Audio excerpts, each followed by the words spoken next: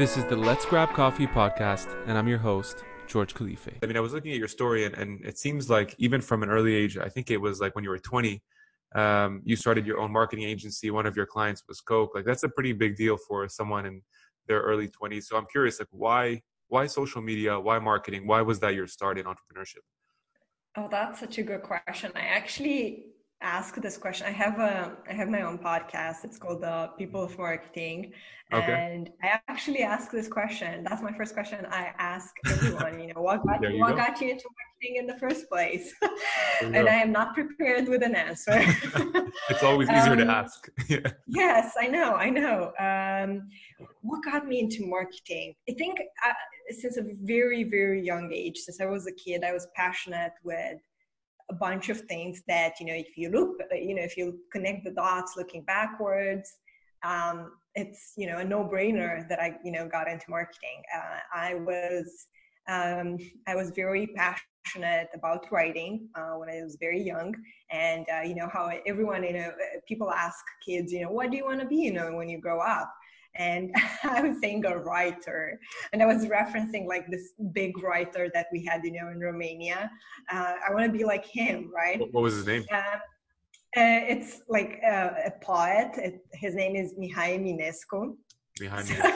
All right. yes, it's very funny because like he's huge, and it was so funny. I want to be like him. I want to write poetry, and that's a big thing that I think writing, creativity, it's very correlated with marketing. And then when I grew up a little bit, I got into design.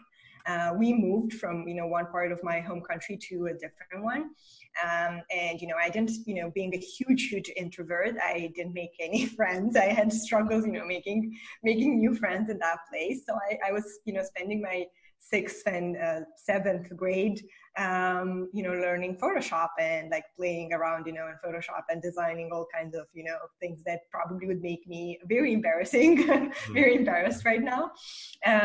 But this other side of marketing design is also something that I very much loved. And then when I grew up even more, I got into math quite a lot. I went to math competitions. So, the numbers side of marketing. So, you got design, you got writing, and you got numbers. What do you get? You get marketing.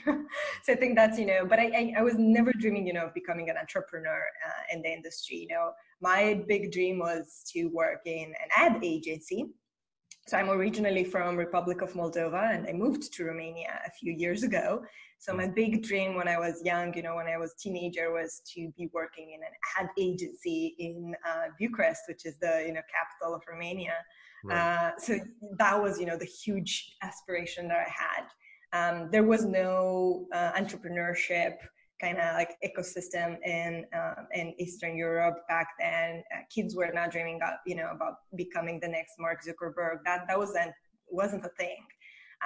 So you were becoming who you were surrounded by. The jobs that you were seeing the most, and business woman especially was not something that I had as a model. So it really came as an accident. Yeah, it's very interesting. I mean, there's a lot to unpack there, but I think one of the cool things that you mentioned was, so for me, I grew up in the Middle East, right? I mean, it's similar in different contexts, similar in the sense of like, there wasn't this startup ecosystem.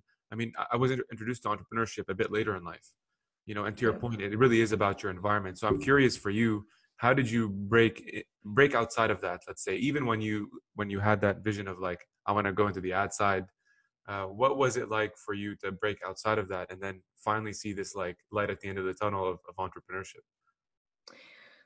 That's an interesting one. I think I just went with the flow, to be honest. I can't remember like this pivotal moment where it all became clear to me.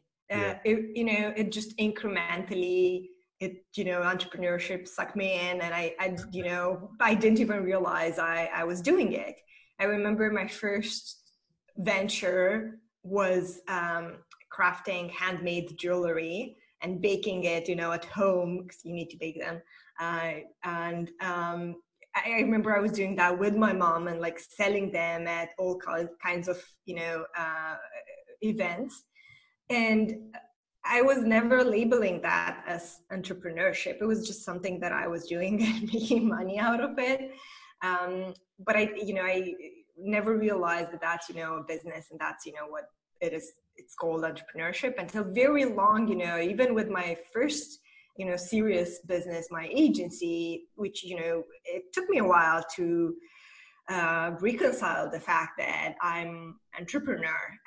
Maybe there was something about the fear of being an entrepreneur. It's scary a bit when you're not familiar, when you don't know other entrepreneurs, when you don't have it in your family. It's a bit scary to label yourself as an entrepreneur because that's Right. uncommon. So maybe that was something, about my fear of acknowledging that I was actually one. Yeah, which is also weird, right? Because like back home, I'm sure you know a ton of people who start their own business, right? Like they might not be quote unquote what they would think of as entrepreneurs, but they're business owners. But when you bring Yeah. that to the US, everybody's like, oh, well, that's an entrepreneur, like. So it's kind of weird back home. We don't have that DNA to call it what it's glamorized to be in the Western world. We call it surviving. Exactly. Like doing what you fucking have to do to make a living. Exactly. Yeah. Yeah. So, I mean, it seems like also the creative element, and I like how you put it in the beginning with marketing being the creative side, the math side, which I think the math side people don't usually think about as often. Ah. For you, which one did you focus on most, or which one appealed to you most from creative and the writing and the math? I think the creative side of things, I got more into design in time, and even now, what I miss the most in my job as a CEO, I don't get the chance to execute that much, and I think the design part is what I miss the most, and I see that those are the areas where I get involved the most with feedback. Yeah. So I think that's the one that I focused most of the time. I didn't, and I would say second would be the copywriting. Though I do love, the numbers as well, but the design part, and I think, I can see that in the product that we've built as well with my co-founders. They also have a graphic design background, so the way we tried to design the product as beautiful software first. I think that definitely says something about my priorities in my profession. And for people listening who might not be as close, I would say, to the marketing side, how do you define, like when you say design, when you say creativity, what does that actually look like for someone who might not be aware of what we're talking about internally? So it really depends. If we're talking about marketing, it can be either the brand side, how your brand looks, how your marketing design looks, your marketing collateral and your assets, your entire image and your entire presence online. If we're talking about digital marketing, your ads, what do they say, how delightful they are visually, how pleasant they are. That's the design part, but also the user experience part. Is design clear? Is the product clear? Is the experience on the website clear? And then there's also the part of how do you design for conversions? Because we got to make a business, so we got to optimize those conversions. So it's not just pretty design and design that is clear, but it also needs to very much convert. So we're talking about websites and blog articles, how they look and how readable they are, from fonts and all of that. So many things in the marketing, everything needs to be designed in the marketing world. What's funny, like when I'm hearing you say that, I feel like there's a bit of pressure because I'm assuming that you have this like vision that the client wants, right? Like let's say XYZ, I'm not going to name a client, but let's say, they have a vision and they come to you and say, Xenia, like this is what I really want to come to fruition. But you as a marketer and having all of this experience, you also know practically what works, what doesn't. You also have this vision. So how do you reconcile the two? It's all about your relationship from the get-go and the way you position yourself as the expert. And ideally, you would want to work with clients that trust you, and the relationship is set from the get-go as you're the expert. The client needs to trust you. Obviously, the client has much more experience and with their own business, they've built it from the start, or they have more insights about the business. So they have their part, but when it comes to things that are really what they hired you for, then you need to shape the relationship from the beginning in a way that they trust you those decisions. Right. That's, obviously ideal case scenario, but it's Doesn't usually always. not like that. Yeah. Usually you got to make compromises and you got to, listen to what the client says, even though they're not the expert in that particular field. There might be, something that they know about, their business that, influence that particular decision. But luckily, that's one of the reasons why I switched, from the agency world to building a product, a software.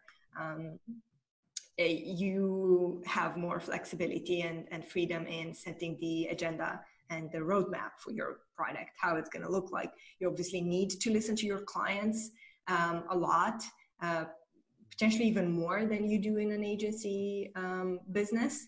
And you definitely need to listen to more clients. If you're a software, it's probably used by thousands of users. So you gotta, be very careful with the feedback that you're receiving. But you do have that, power of like designing a product and following a specific vision that you have for that particular product. Yeah, that's very interesting. And obviously the product that you're referring to is Planable, right? I mean, Yeah. Curious on that front, and we're going to dig a bit deeper on that platform itself. But when you talk about like the pain points, right, that led to building this kind of software to make it easier for marketers, was that pain point from you, or was that pain point from, let's say, the clients you were talking to? Where did that come from? I think it came from me. I realized very early on in my agency business that the way we were working wasn't efficient. I hated working in Excel files, and I felt like PowerPoints were just killing my creativity and my mood. I didn't feel like it was an efficient process, and I definitely didn't feel like the gorgeous, visual, moving content that we were building deserved to be, blocked in this cell or in this PowerPoint presentation. I felt like it deserved a more collaborative environment where it could really shine visually. And I realized that problem. And I remember that I asked one of my colleagues to actually go look for a tool where we could, have a very collaborative, iterative process on working on content, something very collaborative and something very like real time and visual. And she came up with, the usual suspects, Buffer and Hootsuite and a bunch of other tools that do a great deal at helping you with your analytics and with scheduling and all of that. But when it came to like the collaboration and how you plan your content and how you coordinate with your team, it didn't really, help us back then. And I got together with my co-founders and Nick, our chief technology officer. He was working in an agency back then. So he saw that, that same problem. And, I think that's when we realized that we might be onto something. And then and then we said, okay, maybe that's, a very specific issue for this side of the world or for agencies only. And obviously, we validated it with a bunch of other, people from, marketers from New York and from Australia, from, everywhere in the world, both on the agency side and the brand side. And we realized that, hey, that's, a problem that actually many marketers out there struggle with. And we decided, to solve it. Very cool. I mean, one of the questions, but I think you answered a bit more seamlessly, which was like, how do you convince someone to come in, right? Like to leave their full-time security to say like, let's jump off this cliff together, instead of me doing it by myself. It's kind of tough, right? Like, did you find it hard to do that? No, I didn't. That wasn't tough. I think that wasn't the tough thing. I think we were so, that wasn't, the hard part. We were so young. As we didn't have, that much to lose, to be honest. The agency that I was building, I could close it down and at any point in time I could start it again. I would lose the clients, but, I can get other clients afterwards if it doesn't work out. And Nick, he could get a job, he's an amazing developer. He could, software engineer, he could get a job at any point in time. Vlad, he was my first co-founder. He was so young. He was, I think, 19 when we started. So Wow. He was still in university. So he had, that was probably the hard part, convincing Vlad to drop out, and more so convincing his parents that that's okay. That was, hard part. Sounds like But, it. but we went through that. And I think the fact that we won a competition, actually, like this hackathon, and we were invited at an accelerator for about 3 or 4 months. And this leap of faith that they had, this trust that they put in us, I think that's, what made a big difference in convincing us that we are onto something. The fact that, this very important people that we were looking up to saw something in us, gave us a lot of confidence to leave everything behind, to move from our home country, to, leave our jobs and start something from scratch. And I, like, you took some pretty decisive steps, right? Like, you went to the Draper University. So curious, like, I want to ask that as a subsect of that, just to kind of how your experience was. I thought that was really cool. But I think you'd have to be a founder, right, to go through it. You won, I think you were top 5, or you won a pitch. And then you also got invited to Cannes, but you just took these like decisive steps to continue progressing forward. Were you very meticulous in planning these, or did they come off like a whim, kind of as you went along? I think the first one, most probably. I think I'm very thoughtful in the way I do things and very, very disciplined. I realized that, just a year ago, recently I realized that discipline is what helped me build Planable the way it is right now. I love lists. I love, getting extremely organized. And I think I had particular goals, like getting into a very prestigious accelerator. I knew that that's extremely important. And I applied probably to a dozen accelerators out there. I applied to 500 startups, to YC. Every time they had a call open, I was applying. And we got into Techstars the 4th time when we applied, and I made it like a mission. It was seriously, a mission that I made out of getting into that accelerator. Same with Draper University. I knew that, there's, certain pedigrees that I don't have as an entrepreneur coming from Eastern Europe. I didn't go to Harvard, and I'm not an ex-Googler. So I had to have some kind of, stamps of approval. And Draper University was one of them. So I was very strategical about things that I want to achieve to help us with our reputation and with our credibility. They came as we went in, as we progressed in our business. But when I discovered them, I made it a real business to achieve them. What DNA, like when you're talking about, you didn't have the same accreditation as like a Harvard and ex-Googler, you certainly came from a different environment, right? If you follow Gary Vee, like he talks a little bit about like that immigrant mentality. I'm curious, when you let's say joined the Draper University, I don't know if you moved to the US or anything like that, but just curious, what sort of traits did you come with that you felt kind of set you a little bit differently from the rest of the pack that, let's say, grew up in North America? That's interesting. I never thought about that. I feel like I compared myself more with them. Like I look at, the things that they, the skills and the habits and the, traits that they have, but I never asked myself what did I, what set me apart from them. I think. In a good way, by the way. I don't mean like to discriminate. Like it's not that you're better or they're better. I'm just saying, did you in your part of growing up, like were there pieces of that were different? Let's say that helped you get to where you are, essentially.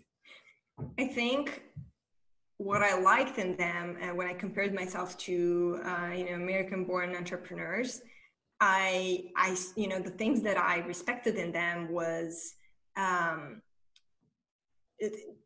their ability to think big and to take risks. I think those two things is something that I personally didn't have in the way I was, grown up, raised. Obviously taking risks is not something we're comfortable in the way we're raised in Eastern Europe. And also like thinking big also isn't something, that is taught that much in this part of the world. But on the other side, I think the discipline is one thing that I think, I had personally probably a bit better. And this creative, I wouldn't say like hustle necessarily, but ingenuity and like creativity in approaching things and building things with very little resources. Yeah, like resourceful essentially is what. Yeah, resourceful. Yeah. Yes, You made the exactly. best of what you had, right? That's exactly, and perseverance as well. I feel like something that I had was, not, getting bummed out when things didn't, go as I expected them, but, continuing and keep going and a resilience. I think those things, and it makes total sense considering, the way I was raised. you keep using the word discipline, and I'm curious personally, I would say, but probably on behalf of people listening, what is your regimen for discipline? Like, is it blocking your calendar? I've talked to entrepreneurs who literally print out their calendars every morning, so I'm just curious, like, do you have a habit in place, or is it just something that, Xenia is like hardwired for essentially? I think I'm a bit hardwired for that, but at the same time, I do have an extremely organized calendar with blocks for whatever, things. I realize that if I don't block my lunch, I'm not gonna probably have it. Have lunch. so I try to block everything. In the, very early on in the lockdown, I had to block time to stop in my calendar because That's big. it's getting very fluid, work and personal life and the lockdown. So I had to block, time to stop, literally. And I think it's just something that I had from, a very early age, the discipline and the way I work and the attention to detail. I think the attention to detail is what empowers me to be very disciplined. Interesting. Because I can't let go, because you see them, so you can't let go. Yeah. So you gotta be very thorough. Right. And it's kind of ironic, right? Because creativity is also this like space in your mind where it has to be free, right? Yes. Like it can be sandboxed. So I'm curious, like, how do you find also inspiration to be creative, especially in the time when it's locked down and people around you might be going through different difficulties? Let's say, I know from talking to the former head of like creativity at Disney, he made this like funny joke that every time he'd go to a conference, he'd ask people, were you ever creative at work? And nobody would raise their hand. And he'd say like, are you creative when you take a shower, when you walk the dog? And everybody like would say, yes, those are the weird times, oddly enough, when you step away from something that, there's this like light bulb that comes up. So where do you find your inspiration for creativity? Sadly, it's very hard to find it right now. And not just because of the pandemic and the lockdown, but also just the type of job that I have doesn't really include that much creativity. As a CEO, it's others have the the luck of being more creative than you do, because you're most of the times project managing, empowering your team to be creative, and your work is not as glamorous and creative as as it is when you're a CEO in the very early stages. When you're just creating your company, probably in the first year and in the first 2 years, it's a lot of creative chaos. Whilst when you start growing, I feel that that's when you need to kind of rewire your brain so that you're focused more on like discipline and like executing like crazy, and it's less about you as a founder and CEO being creative, more about leadership and empowering others to do that better than you could. So I think it comes in waves. Like I think I was more creative in the first part of when we just started Planable, and now it's more about the discipline part. Yeah. And the leadership part. Yeah. I'm sure you can find ways of being creative even in that role, right? Like you're not a creative per se, like as a role itself, right? Where all you do is just focus on that one thing. Whereas now you're thinking about how can I get more creative about delegating, about, being a better CEO, right? About being better with my clients. I found that the only way I can achieve that is, again, if I block time in my calendar, time for thinking, and not for specific things, like random stuff, time for reading, to get inspired and to find new ideas, just blocked time in the calendar for whatever, whatever comes. I think that's the only way I can achieve it, because otherwise it's not gonna come. You need to make time for it. Yeah, it's so true, especially what you said around like, when it all kind of flows with itself. Like during COVID, that was the hardest thing I had to honestly battle with. Like I live in a one-bed condo in downtown Chicago, and I'm working, let's say, and it's like 6, 7 p.m. I'll take a break, maybe an hour. I'll maybe read, watch Netflix or whatever, go gym, and then I come back and I'm like, probably just sit down and do some more work. It's something I enjoy doing, but it's like then it's like 10, 11 p.m. and you're like, dude, this is not healthy. No, yeah, I know. I've been through that myself. Hard. It's really hard. Yeah. Yeah, especially, I mean, obviously as a CEO of a startup, you're always on. Like I don't feel like, how do you actually step away from it? How do you say, you know what, I'm going to take a break from this and it's okay to do that? Most of the times I do not. And I don't say that in an arrogant way at all. But yeah, but it's, I think what's more challenging for me is the fact that I don't really have hobbies. So it's particularly hard even on weekends. I don't, and I need to like make time to find some hobbies, because I know that it's not healthy to spend, time on weekends as well. So I try to make, find something that I like to do. But the thing I enjoy most is Planable and the work I do. So it's kind of like very hard to find something else that I enjoy more. But I do try to, block, my weekend with potentially traveling or hiking or reading and stuff like that. But it's important to find something that you're very, very passionate about.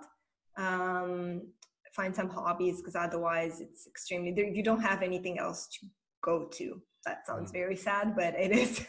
It's kind of true. If you don't have hobbies or pleasant ways of spending your time, you're always going to go back. You're always going to have like this pull to go back to work. Yeah, especially if you love it. But I feel like, for instance, talk about hiking, right? Like when I go for a run, literally the part of the reason I do it is I always think of ideas. And sometimes like mid-run, I'll literally stop and like, put something in my notes on my phone. Because like it's a thought for an article or a podcast idea or something for work that I've been really stuck on. And as soon as I start running, I'm like, oh my God, and it's like a battle of everything do I continue unfolds. running? Yeah, I just need like a whiteboard or something in the middle of like the forest. I don't know. It's a bit odd when that happens because you look like a psychotic person. But yeah, I don't know. But it's interesting. Like it's a tough battle. I mean, it's good on one hand because you're so passionate about this one thing. It's kind of like that Elon Musk syndrome. All he thinks about is what he does. But sometimes you can tell the guy's exhausted. Like it's not a healthy, in interviews and stuff. Yes, I know. It doesn't, it's not, it's a very slippery slope. So you gotta find something that you like and try to refresh. Gotcha. One, I guess, last question on the Planable side is just in terms of the cap raising, like have you, obviously being in this ecosystem, you're inundated with TechCrunch articles of, this startup raised 50 million, this startup raised X, so you're always around this. Curious about the history of like capital raising, how you've approached it, how you're going to approach it, all that stuff. Yeah. So we went through Techstars. So we got, our first investment from them. And then we raised a Series seed about a year ago. Okay. And we raised it from mostly European investors. And I approached it through the connections that I already built. And I think the network that I built at Techstars and after Techstars was extremely important. And it's, what helped me the most. Mm-hmm. Our lead investor in our seed round was a mentor that I met at Techstars. Okay. And keeping in touch with all those people is what really helped. We learned something at Techstars about sending, company updates. And I kept doing that even after Techstars. We were supposed to send one company update to all our mentors at Techstars every single week.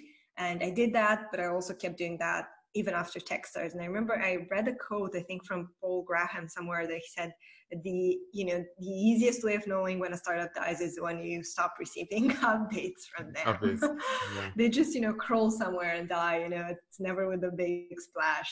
And I try to do that. Every quarter I send company updates to. We have a couple hundreds of people on our company updates list. Mentors, other founders, fellow founders that I'm friendly with that have helped us. VCs, advisors, and I send our, the bad, the good, but also asks. Every quarter there's a few asks in that newsletter. Oh, that's a good idea.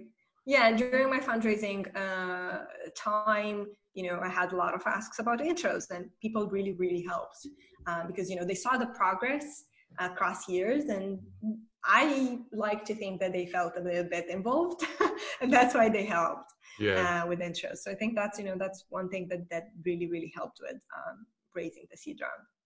Did you ever feel, and I ask this because obviously part of my audience are aspiring female founders, so I always like to ask this question, and it's also, I'm curious about your take being in Eastern Europe, how that's been like. Like, I mean, when do you usually get approached by, let's say, other counterparts and say, listen, like I want to get involved in a startup, what advice would you have? Do you get that sense of I guess, how am I going to say this, like planning from the Eastern European side versus North? Because in North America, it's obviously a very big topic, and we're still progressing. There's a long way to go, but it's something very topical, very top of mind, as it should be. So curious, like how have you approached it previously? With other founders that are looking for advice on how to get their company started? Yeah, and specifically, I would say aspiring female founders, right? I mean, because I think sometimes that can be more of a challenge depending on how you look at it. So just curious, like, how have you approached that? How have you dealt with it? Like, did you go to other female CEOs or women founders?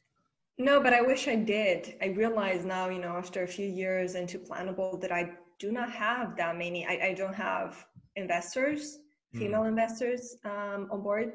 I don't have advisors or too many mentors. So I didn't make it a specific project to go and find, specific people, as it came, as we went with Planable, and, whoever we stumbled upon that was willing to help and we had a good connection with. But otherwise I didn't make it a project, but I wish I did, because now I realize that, I'm not surrounded by, that many, female professionals, female experts in the field. So I wish that was something that I did, but, not too late anyway. In terms of other founders, I do mentor quite a lot, especially back home. Unfortunately, in most of the programs that I've mentored, there weren't that many, aspiring female entrepreneurs. I see more and more of them, but it's still a very low number. So it seems like it's rising up, but it's still incredibly, it's still incredibly low. And even the people that I've kept in touch over time and helped them out with advice, didn't really happen to be female founders or female CEOs. So that's unfortunate, but I hope that's something that's going to change. And maybe again, I like to think that by just being myself and building this business and growing it and making it successful, maybe that is one thing that could inspire others to see that it's possible.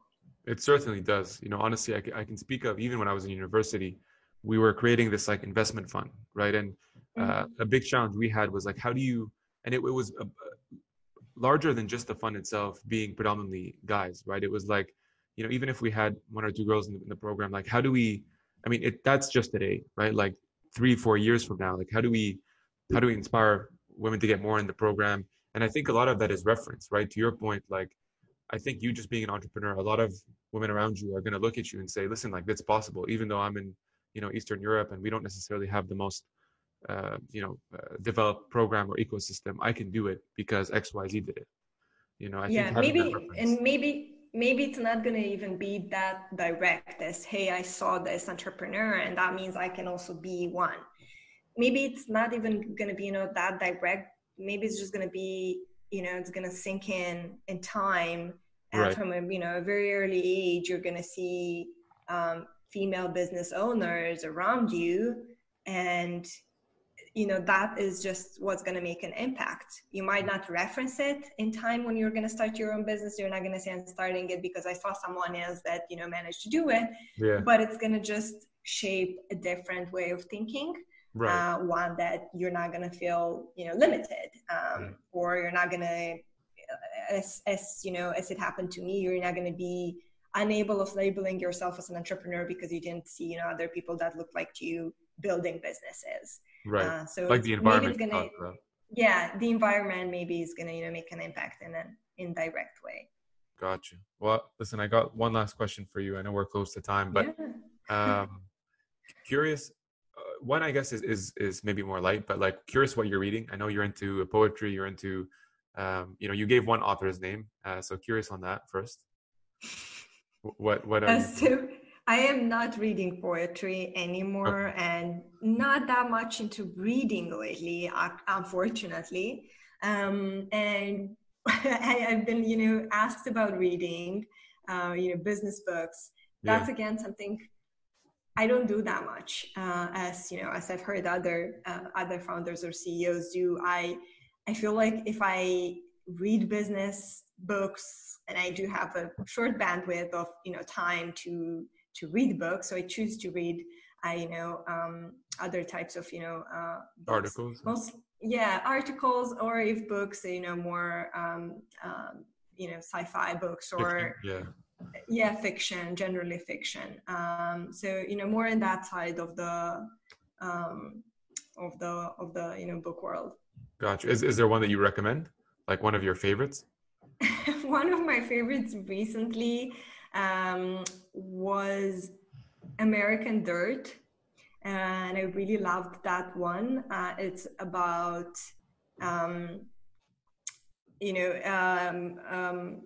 South America immigrants trying to get into the US, and the book is amazing about the hardships they have to go traveling across Mexico, and how extremely tough it is.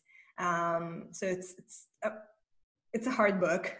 It's not light reading at all, but I loved it quite a lot. I've never thought about the topics she brought up and how excruciatingly hard it is, and I think it makes you see things in a very, very different way.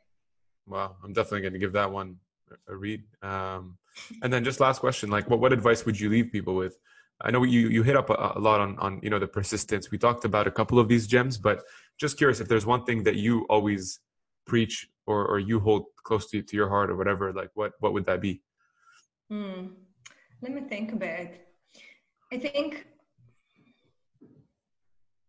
I talk quite a lot about just starting small and launching as soon as possible things. I think that is extremely important, even though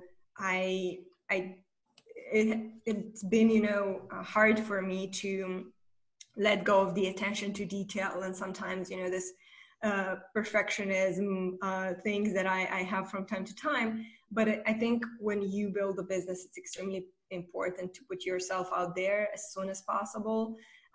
Maybe not, maybe you're not ready to monetize the product or to launch it, but like talking about it and, telling as many people as possible your idea, one, is going to help you commit to that idea. You can't, really go back as easily as, if you've told a lot of people about it. And second, you can get like really good insights and really good feedback. So, launch and put yourself out there as early as you can with the things that you're building, and no one's gonna judge you if it fails. Most probably many people are not gonna even notice that you didn't launch it. When you realize that the entire world is not following you, and sometimes most of the people don't care, that's when it kind of becomes very liberating to build something and to put yourself out there. If you found this podcast useful, make sure to share it out with your community. And if you haven't already done so, subscribe to the podcast, and I'll see you next time.